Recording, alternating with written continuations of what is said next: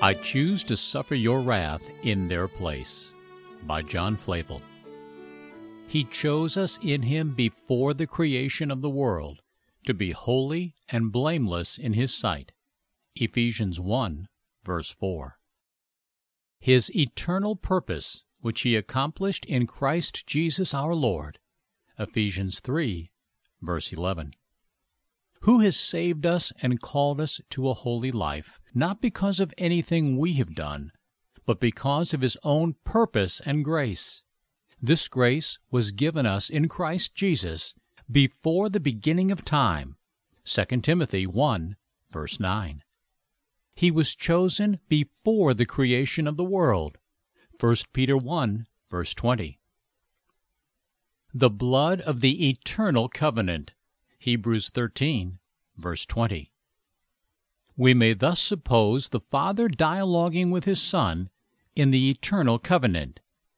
Father, my Son, here is a company of poor, miserable souls who have utterly undone themselves, and now lie open to my justice.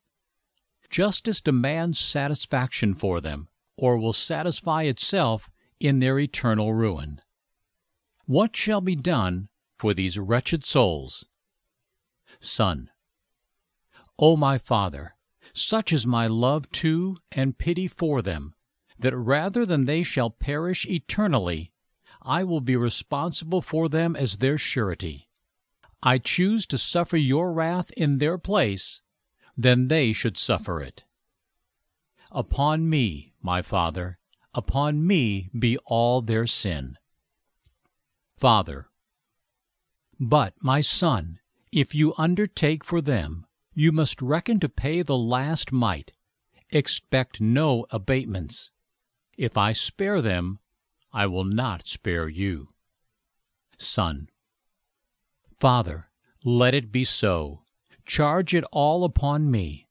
I am able to discharge it, though it impoverishes all my riches and empties all my treasures, yet I am content to undertake it.